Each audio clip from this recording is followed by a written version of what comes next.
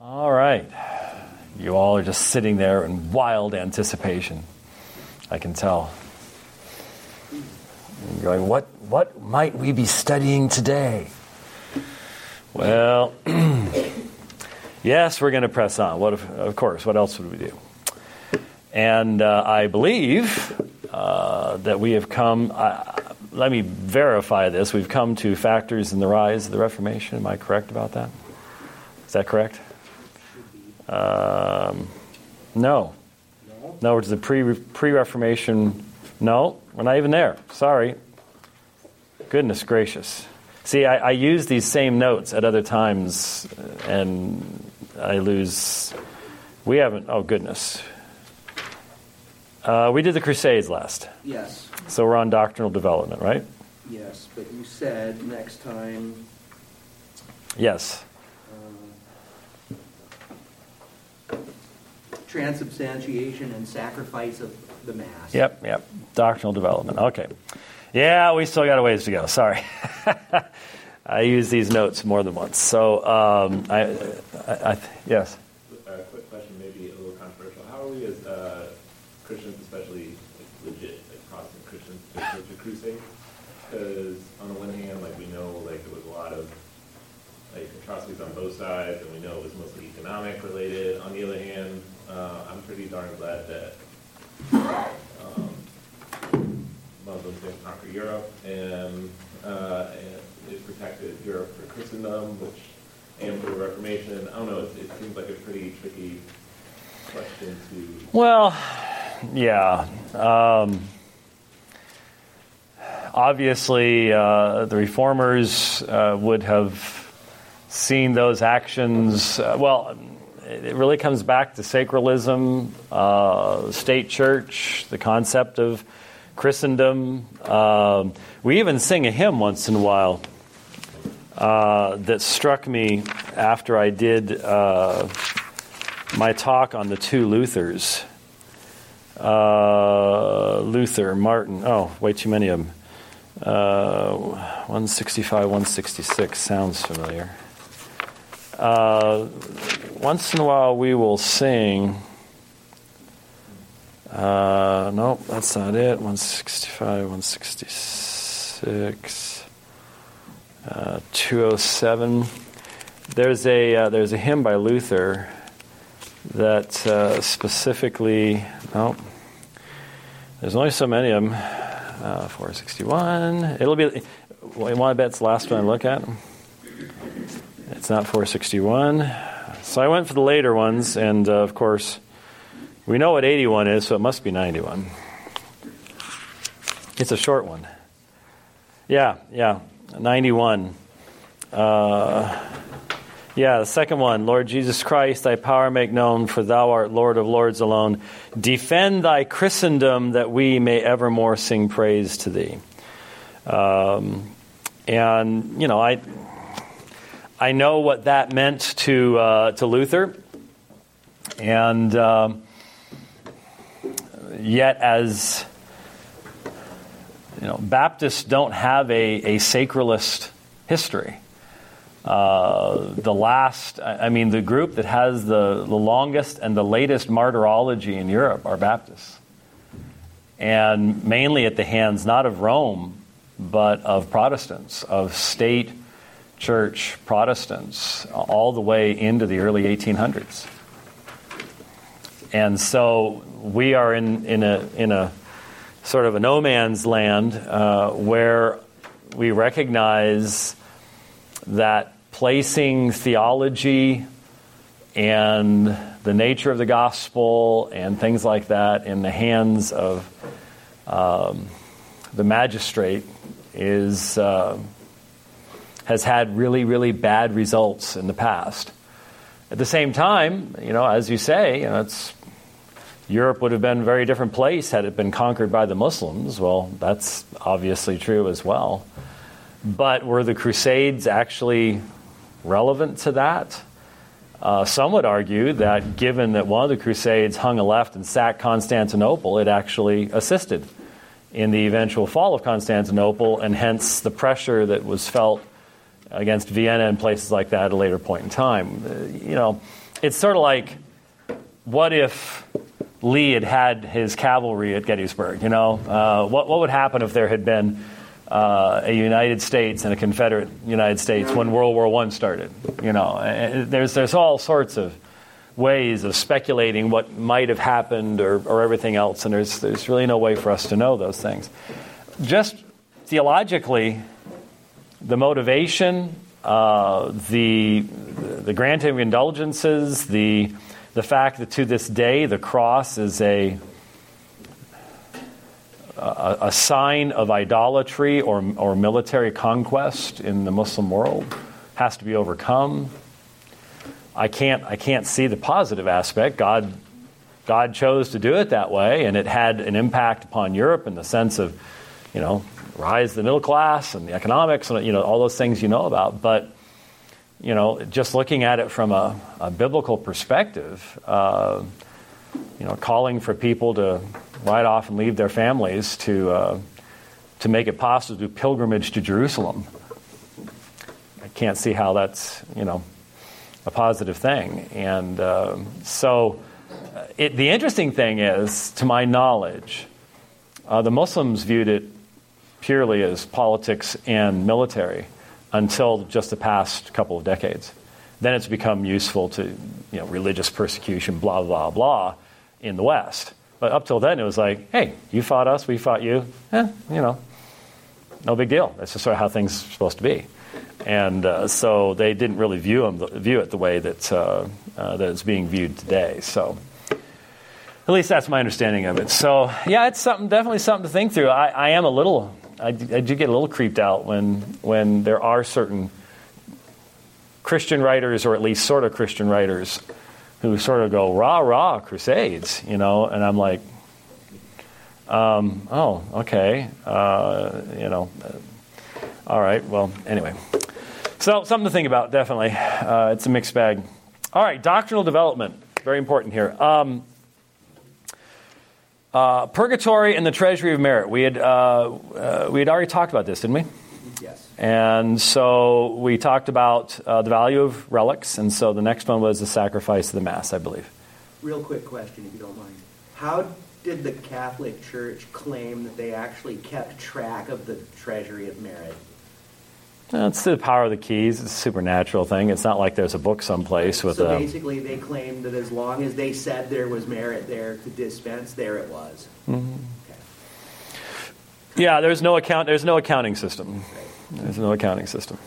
I mean, you would think there almost could be, but there isn't. So, all right, the sacrifice of the Mass. Now, if you think back to the early church period, we talked about the Missa, which was the dismissal. You can even hear in our English term derived from Latin going back to that time period.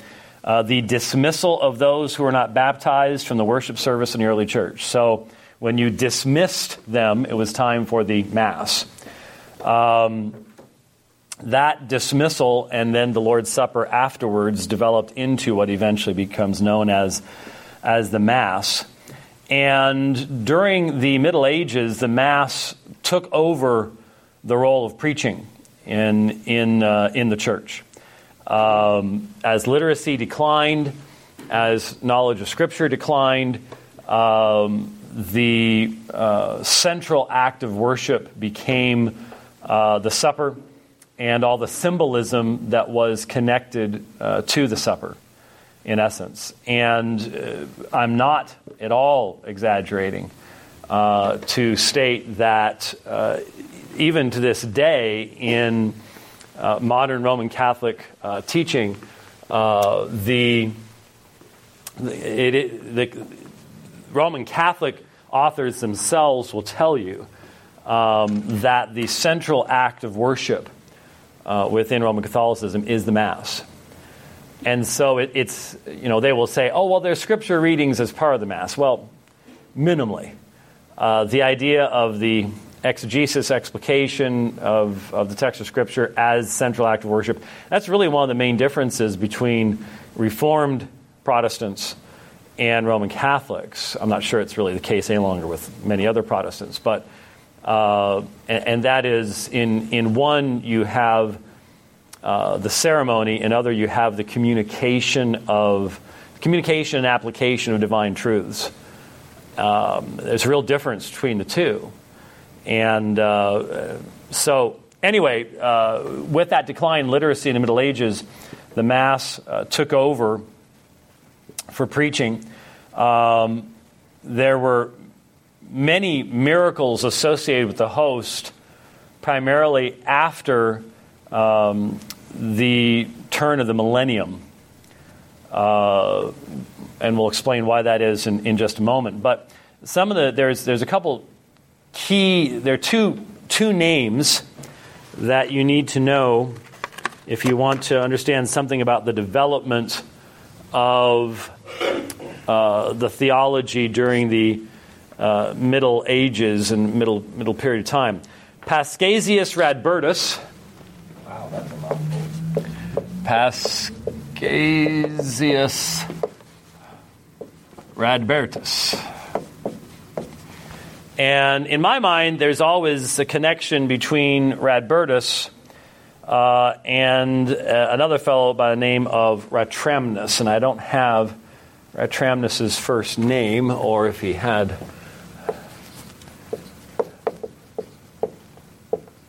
Ratramnus.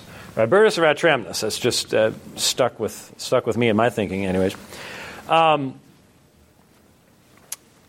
Radbertus, in either 818 or 831, we're not exactly sure which, developed the idea of the body being in the host. That is a change in substance of the host in his work De Corpore et Sanguini Domini. Till this time, the real presence of Christ had indeed been believed, but the specifics of how this occurred was not really discussed. And in the early church, it's clear that when you had the host, if you're familiar with the Mass, many of you, if you're raised the Baptist, it's just a mystery to you. But you have the priest lifts up this wafer, the host, and in the old Latin would say "Hoc est corpus meum," this is my body. And then Vatican II allowed vernacular language masses, and there are still Roman Catholics that are upset about that. And there is this mysterious, miraculous change in the substance, not the accident. Substance, it's an Aristotelian distinction between something's substance is what makes it what it is. Its accidents is what makes it appear to be what it is. And they're two different things. So the substance has changed in the body, soul, blood, and divinity of Jesus. The accidents remain the same, so it still looks like, tastes like, feels like a piece of bread, a cracker. But it's not anymore. Its substance has been changed, which changes what's actually going on. And Aristotle is starting to be studied again toward the end of the first millennium, and so these category issues start coming into play. Now you can tell that the early church didn't have any of this, because though they had the Mass and the consecration of hosts and things like that, they would take them to sick people who, for example, couldn't come to church. Now what happens with those hosts today in Roman Catholicism? They are treated like the body and blood of God. And so that's why when you go into a church, you genuflect. If you look very carefully, there will always be this tabernacle or monstrance, sometimes in the center, sometimes over in the corner, where there are consecrated hosts that are reserved there. And that's the physical presence of God in the church. And that's what you're bowing toward, worshiping. You're allowed to worship that because that's literally God. And in Roman Catholic countries, there'll be processions. You almost never see that here, but you see it down in Mexico, where the priest will put one of these consecrated hosts into this container, a pyx ciborium, whatever, different words for it, and they will parade it through the streets, and everyone will bow down, and because God's coming by. And the fact is, in the early church, once those hosts were distributed to the sick, they didn't do anything with, if anything was left, well, eat them, give them to somebody else. It's no big deal, because they didn't have this idea of some type of wholesale change of the substance and all that literal physicality that would come in later centuries. They certainly believed it was important and that Christ was present with his people in a spiritual sense, but this physical stuff took a while to develop. And so Radbertus didn't use the term, but eventually the term transubstantiation began to be utilized. And Radbertus was a monk at a place called Corbie, Corbie. Ratramnus, who died in 868, contradicted Radbertus in a work titled De Corpore et Sanguini Domini Liber, though he was also at Corbie and was under Radbertus's authority. So Radbertus was Ratramnus's senior amongst the monks, but he contradicted Radbertus's view. He argued the supper is a memorial, a symbol, and that no change took place. So we could call him Ratramnus the Baptist if we wanted to, though he would probably not appreciate that. Radbertus's position was finally codified at the Fourth Lateran Council in 1215. And so I think that's a date I've mentioned to you before. 1215, the Fourth Lateran Council. And when the inevitable question is asked of me, as it always is, well, when did Roman Catholicism start? And people try to say, well, it was with Constantine, or well, it took place here. It was Gregory the Great.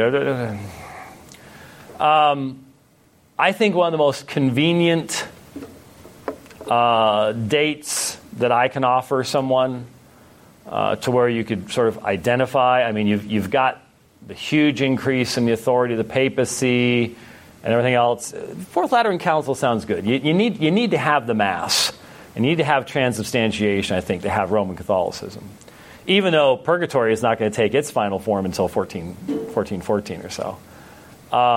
So it's still a matter of development, and I've already warned us many times of all those books that have the list of dates, and this started here, and this started, all this. I mean, 1215. That's almost 400 years after Radbertus before you have a dogmatic definition of these particular things.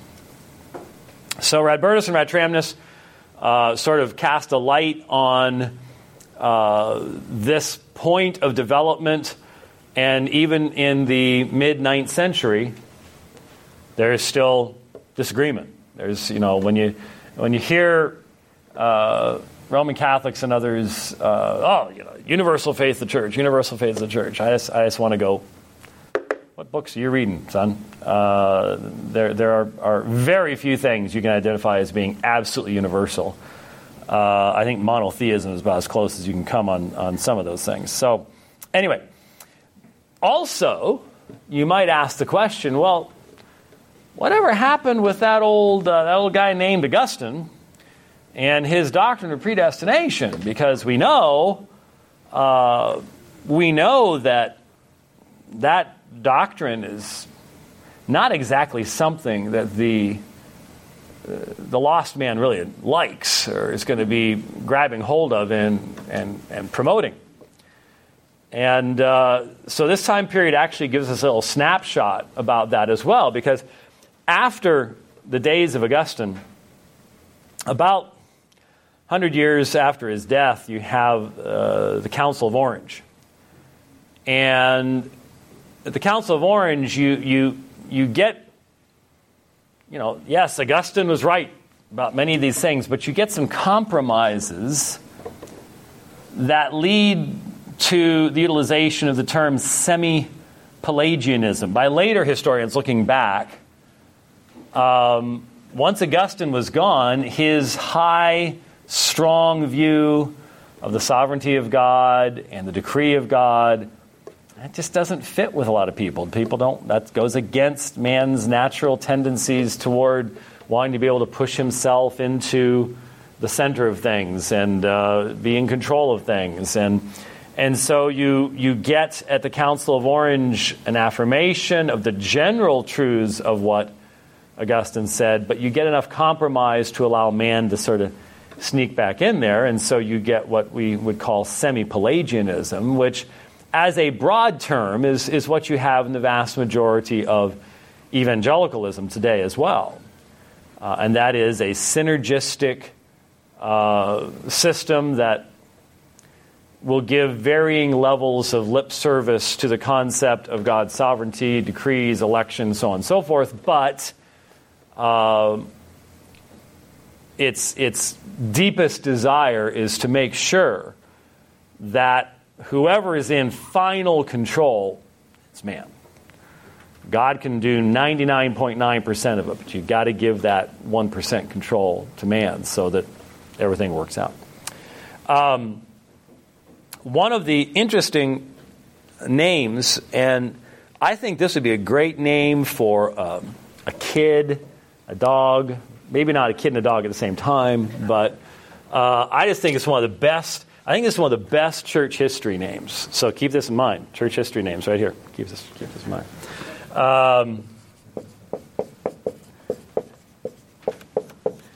Doesn't that rock? Gottschalk. Gottschalk. Oops, it's got. There's two T's there. Gottschalk. That name just, I don't know, just that would make a good soccer team. I mean, it just rocks. It really does. Gottschalk, 804 to 869. 869. Gottschalk was a big fan of Augustine. Who else? And he felt the church should follow more closely the teachings of Augustine over against Council of Orange and semi-Pelagianism that had become popular in the time period after him. He found great solace and delight in the concept of God's absolute sovereignty and the doctrine of predestination.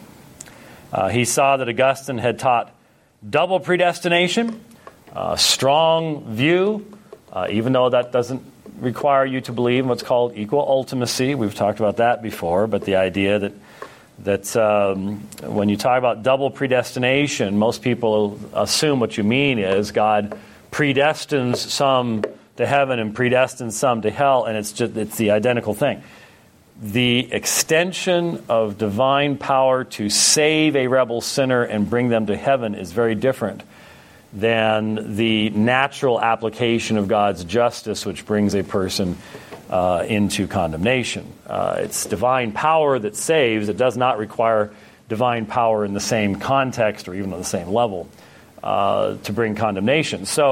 But there are some people that just want to, many people who just want to say, that's just flip side of the same thing. That's way too simplistic a perspective. Anyway, so he saw that Augustine had taught double predestination. Well, it wasn't popular back then either. And so he was condemned for his views. Now you might say, oh, what, he didn't get enough likes on Facebook? He started getting negative comments on Facebook, stuff like that. No, he was condemned, and then he was scourged. And then he was condemned to lifelong imprisonment. So a little bit of a different context than we have today. I have folks on Facebook that would like to see me scourged and given lifelong imprisonment as well, but thankfully they're not in charge yet, and so we're good. And so what's interesting is, guess who came to Gottschalk's aid, at least in the sense of in a written form defending his perspectives? Ratramnus. Very good. Ratramnus came to Gottschalk's aid, sort of looking at whether you're surfing the web there. And oh, come on! Here I thought you had gone, hey, I bet you Nah. I'm not willing to guess that much. You're not. I need a little bit more. So while I'm sitting here talking, you're actually reading Wikipedia about Gottschalk. I was looking at that, yes. Yeah. The connection between Travis and how he defended Gottschalk. Okay. Well, With his double, what they call it. I think we're gonna have to put a Wi-Fi blocker in here or something like that, so that. I don't allow laptops or phones in my class. So. There. And is that why? You don't want your students actually correcting you. hey, doctor, that's not what it says on Wikipedia. It's like, well, that's what you get for using Wikipedia. You fail. Get out of here. Anyway, so Ratramnus came to Gottschalk's aid, writing a work called. Do you want to go with the Latin on this one? No, you can go ahead. I can't read it. I got it here. De predestination Dei, the predestination of God. Though in reality, he wasn't as dedicated to double predestination as Gottschalk was. So he wasn't quite as fervent as Gottschalk, but he did come to his aid. Though I do not. Does the article say whether Gottschalk received any amelioration of his sentence, or does it just simply? Doesn't say that. Yeah, I don't have anything about that either, so I don't think he got out. So just, as you may have opportunity of having discussion with people online about your beliefs, be thankful that you live in the early 21st century, where you can have that discussion without life imprisonment And scourging. and scourging as a result, because that's what happened back then. Though we may be heading back that direction, I just don't think it would be fellow Christians that would be doing that. Though, like I said, just this morning I was encountering one that would, I'm sure, love to have all that done to me. Anyway, so there you have Gottschalk. So I'm fully expecting. At some point in the not too distant future, to hear that someone who gets a new kitty or doggy or something named that cat or dog minimally Gottschalk, maybe a Ratramnus. I think Ratramnus would be really cool as well. And who knows? Maybe some kids someday will get at least a middle name of Gottschalk. I actually ran into somebody once that did have like a middle name of Gottschalk. I said, "So which parent is the church history person?" And we can go from there. All right. Now, during this time, of course, you have the development of what is eventually going to be known as Scholasticism. Obviously, you know what Scholasticism is. The schola, the church, school, coming into English as school. The schoolmen, as you would hear the reformers refer to them, were a group of men between the 12th and 14th centuries who wished to make Christian theology defensible according to the rules of logic. And so they wished to organize and systematize so as to destroy all contradictions, make everything, write that systematic theology, and we can get to write the last one, and nobody will ever have to do this again because we'll have figured it all out, and it'll all be logically defensible, and we're done. The goal of the schoolmen was to validate truth by reason. And so Christianity needed to be something that was entirely reasonable in the sense of reason pointing to all of its various elements. Now, the method of the schoolmen was that they predominantly utilized Aristotelian philosophy, which had come back into Europe at this time primarily through a Muslim by the name of Averroes, an Islamic scholar. He had been rediscovered around the 10th century. His influence upon learned men was tremendous. Greek scholars displaced by attacks from the Muslims fled to Italy. And as I said, Averroes, Averroes, translated Aristotle and struggled with the relationship between Aristotle and Islam. Aristotelian. This is a difficult time period within Islam as well. It's interesting that Islamic culture reached a high point, and then what's really interesting is its decline and fall a lot of it was due to the rise of the same forms of Islam that give birth to groups like ISIS today. That's why when people say, "Oh, but you can't be nice to Muslims because they might just take over the whole world," I'm sorry. Have you looked at the Islamic world? As soon as they get to a certain percentage of the population, even if they are, in what happens in places where they are 90% of the population? They murder Christians. Yeah, that does happen. But who gets murdered a whole lot more in Muslim countries than Christians?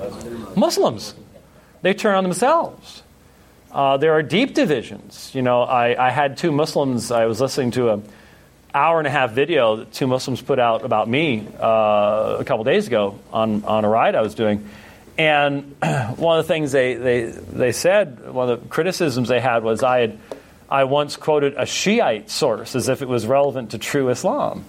Well, that tells you where they are. They're Sunni, and so you can't quote the Shiites unless you're talking to a Shiite, and then you can't quote the Sunnis, and then you've got the Ahmadi, and then you got the Druze, and so on and so forth. And so, hopefully, we all realize the vast majority of Islamic violence in the world today is aimed at Muslims, and it's a tragic thing. So, that form of Islam, a very fundamentalistic form, what's called the Salafi form of Islam, which today would be called Wahhabism, was really a major part in the destruction of what had become a rather high civilization with a lot, Averroes doing Aristotelian philosophy, there was mathematics, there was a lot of it. And if you do anything in astronomy today, last night I grabbed my astronomical binoculars. I've got a scope, got a new scope coming. I can't wait. But I setting up a scope that has electronics and stuff like that in it takes some time. You've got to get it out there. You've got to get attached to two different stars so it knows where it is, and then all the rest of the stuff. It takes some time. Didn't have a lot of time, so I've got this set of astronomical binoculars, which you can just plop down, go, yep, there you go. And I looked at two binary star systems. One that I showed some brother and sister down here, Alberio, and I know right where Alberio is now, so it's pretty easy to find. I wasn't sure with the light cloud cover last night, but I was able to get to it. I said, I wonder if I can find Almach.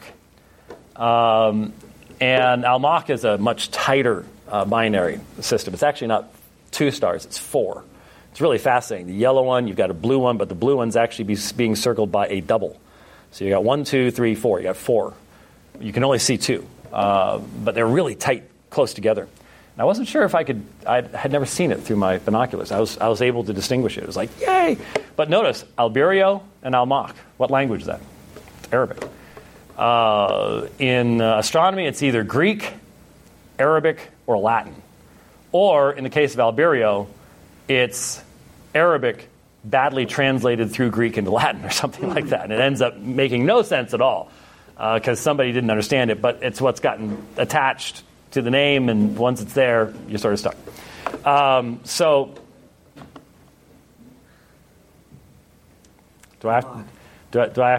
You showed her Almach? So there's a little diagram of the orbits. Oh, there you go. So thank you very much. Now, but your phone isn't big enough to show everybody else. That's the problem. So, very good. Having some problems once again with the young man down front. Anyways, we got to find someone to take care of this guy. That's just all there is to it. So, I don't know. Astronomy, mathematics, there had been a very high civilization, but it didn't survive, and it crumbled from within, primarily from this form of Islam that is extremely self-destructive. So anyway, so Aristotle comes in, and through the use of Aristotelian philosophy, deductive logic, They would take a verse of Scripture, call it a proposition, and then would deduce truths from that. Aristotelian syllogism, which can have, in some minimal context, can have some value to it, but that's not what John intended his gospel. John did not intend each verse of his gospel to be taken, separated out, and turned into some type of a basis for some syllogistic assertion. Neither did Matthew, neither did Mark, neither did Paul. You do that to the Psalter, for example, with poetry, and you can come up with almost anything you want. And so the schoolmen, very influential, but a lot of the Reformers' theology and philosophy was actually a reaction against the schoolmen because they were dry and dusty. Dry and dusty would be a very kind way of putting most of what the schoolmen wrote. It's not that they weren't smart, they were brilliant. They just started at the wrong point. And then you had the discussion of the nature of existence. There were two main schools of thought amongst the schoolmen, realism and nominalism. Realism and nominalism. Realism was based upon Platonic philosophy and the concept of eternal forms. All around us is a reflection of the mind of God. Nominalism said that there are no universals or forms or general categories. Reality is found in the particulars. And so realism, you have these forms. You have the ideal table that exists somewhere, and everything else is just simply a shadow of the ideal table. The nominalist, nomina, name, concrete things. And so reality is found in the particulars. They must be verifiable. So categories of the ideal table doesn't work. Categories, just names. Realists tried to prove God existed. Nominalists said you couldn't do it. So if you sort of believe in just general categories of things, and this is just a reflection of that, well, then we should be able to prove God's existence through the reflection of God. But the nominalists said, no, it's in specific. It's only. Basically, there was sort of the beginning of the materialist that says, if you can't weigh it, analyze it, whatever else doesn't really exist. Realism led into mysticism, contemplation, almost equal to experience. And when we get down to the next guy, Anselm of Canterbury, he was a realist.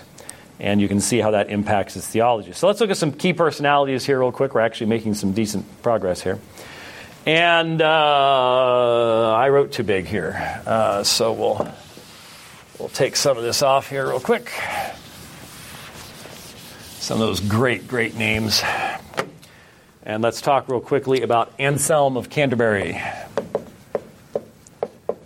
Anselm of Canterbury, 1033 to 1109.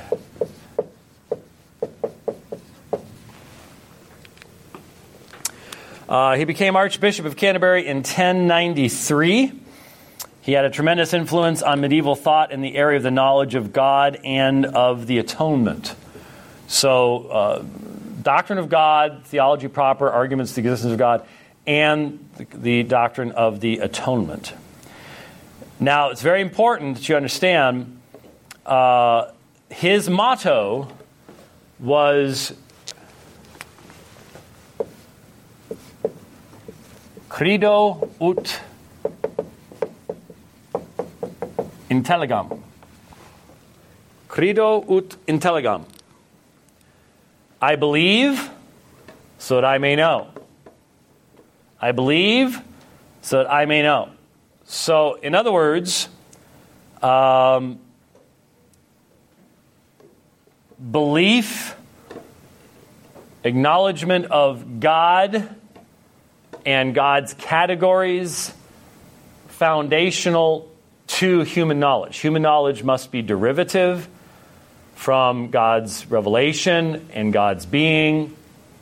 And so, for him, faith is the all-conditioning thing. It comes before knowledge. Now, that's going to be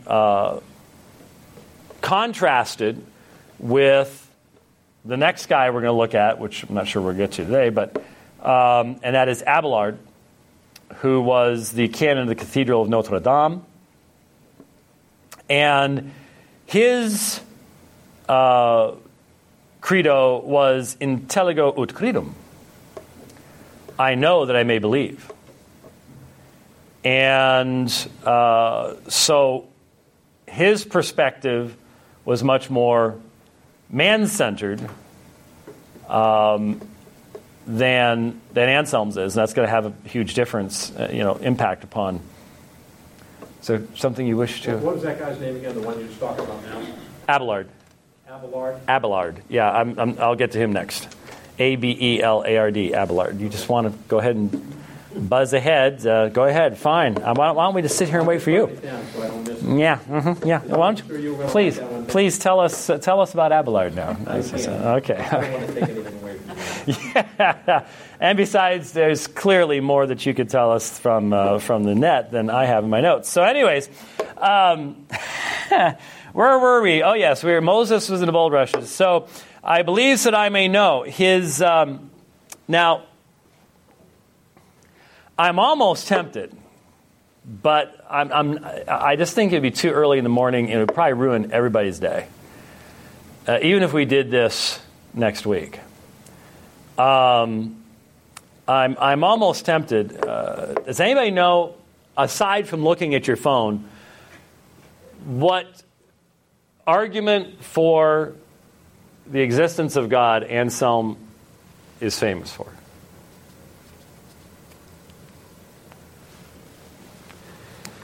Anselm is the one that gave us what's called the ontological argument. Now, you've probably heard of the cosmological argument. There are various, Thomas Aquinas put together a whole list of the various, and these are the classic schoolman arguments for the existence of God, theistic proofs. I remember taking a philosophy class it was Brother Callahan's philosophy class at Phoenix College. And I still have the textbook. I guess some I did, but I almost never sold my textbooks back. How do you get a big library if you sell your textbooks back? And so I still have my philosophy textbook. In fact, I've even purchased it since then in Kindle format. Oh my goodness, are those expensive. But I remember eating at the old Arby's, it's gone, at 15th Avenue in Camelback. After a class at Phoenix College, with that textbook, sitting there reading the presentation of the ontological argument, and just trying my darndest to figure out exactly what this argument is all about. And honestly, I think the only way to ever make it through the ontological argument is at least 2 Advil before you start, some schnapps might help too. To be honest with you, it might open your mind up a little bit. I guess it is exceptionally difficult, and it's one of those arguments that you sort of feel like you're climbing this mountain, and you finally get to the top, and you pull yourself up, and I got it. And then you walk out of the restaurant, and you sit down in the car and go, oh, I lost it. Because that's about how long it lasts, and you just know you could never, ever, ever, ever, ever express this to anybody else, even for those few seconds where it's like, yeah, I think that might work. And then it's like trying to hold on to fog, it just, you got it for a second and it's gone. It is extremely difficult. I'll think about it, because I just realized, since I have that very book on Kindle, and I have Kindle on this unit, I could subject you to the horrific experience of trying to figure out the ontological argument. And the only reason I would do it is so that you could tell people, if it ever came up, ever heard of Anselm's ontological argument? Oh, yeah. And then move on. Because you wouldn't, but it does give you it's probably the classical example of the schoolman and scholastic thought. So I'm going to give it some thought. I mean, I'm supposed to be here, and I'm supposed to be here next week, but it's going to be a really busy week. I'm going to be gone most of it. And so I don't know, but I'll think about it. I'll think about it because, the ontological argument is just wow. But now that I've said all that, you're probably going to go, all right, go ahead. See how hardy we really are. We can take it. Go ahead and try to drive us crazy. Yeah. Schrodinger's cat involved. No, but depends on which proposed universe we're talking about. Yeah. So anyways, pretty wild stuff. Anyways, we'll come back to Anselm next time. We've run out of time. Let's pray together. Father, we do thank you for this day, this opportunity of looking back once again, because we ask that would give us light to look forward. Be with us now as we go into worship. We pray in Christ's name. Amen.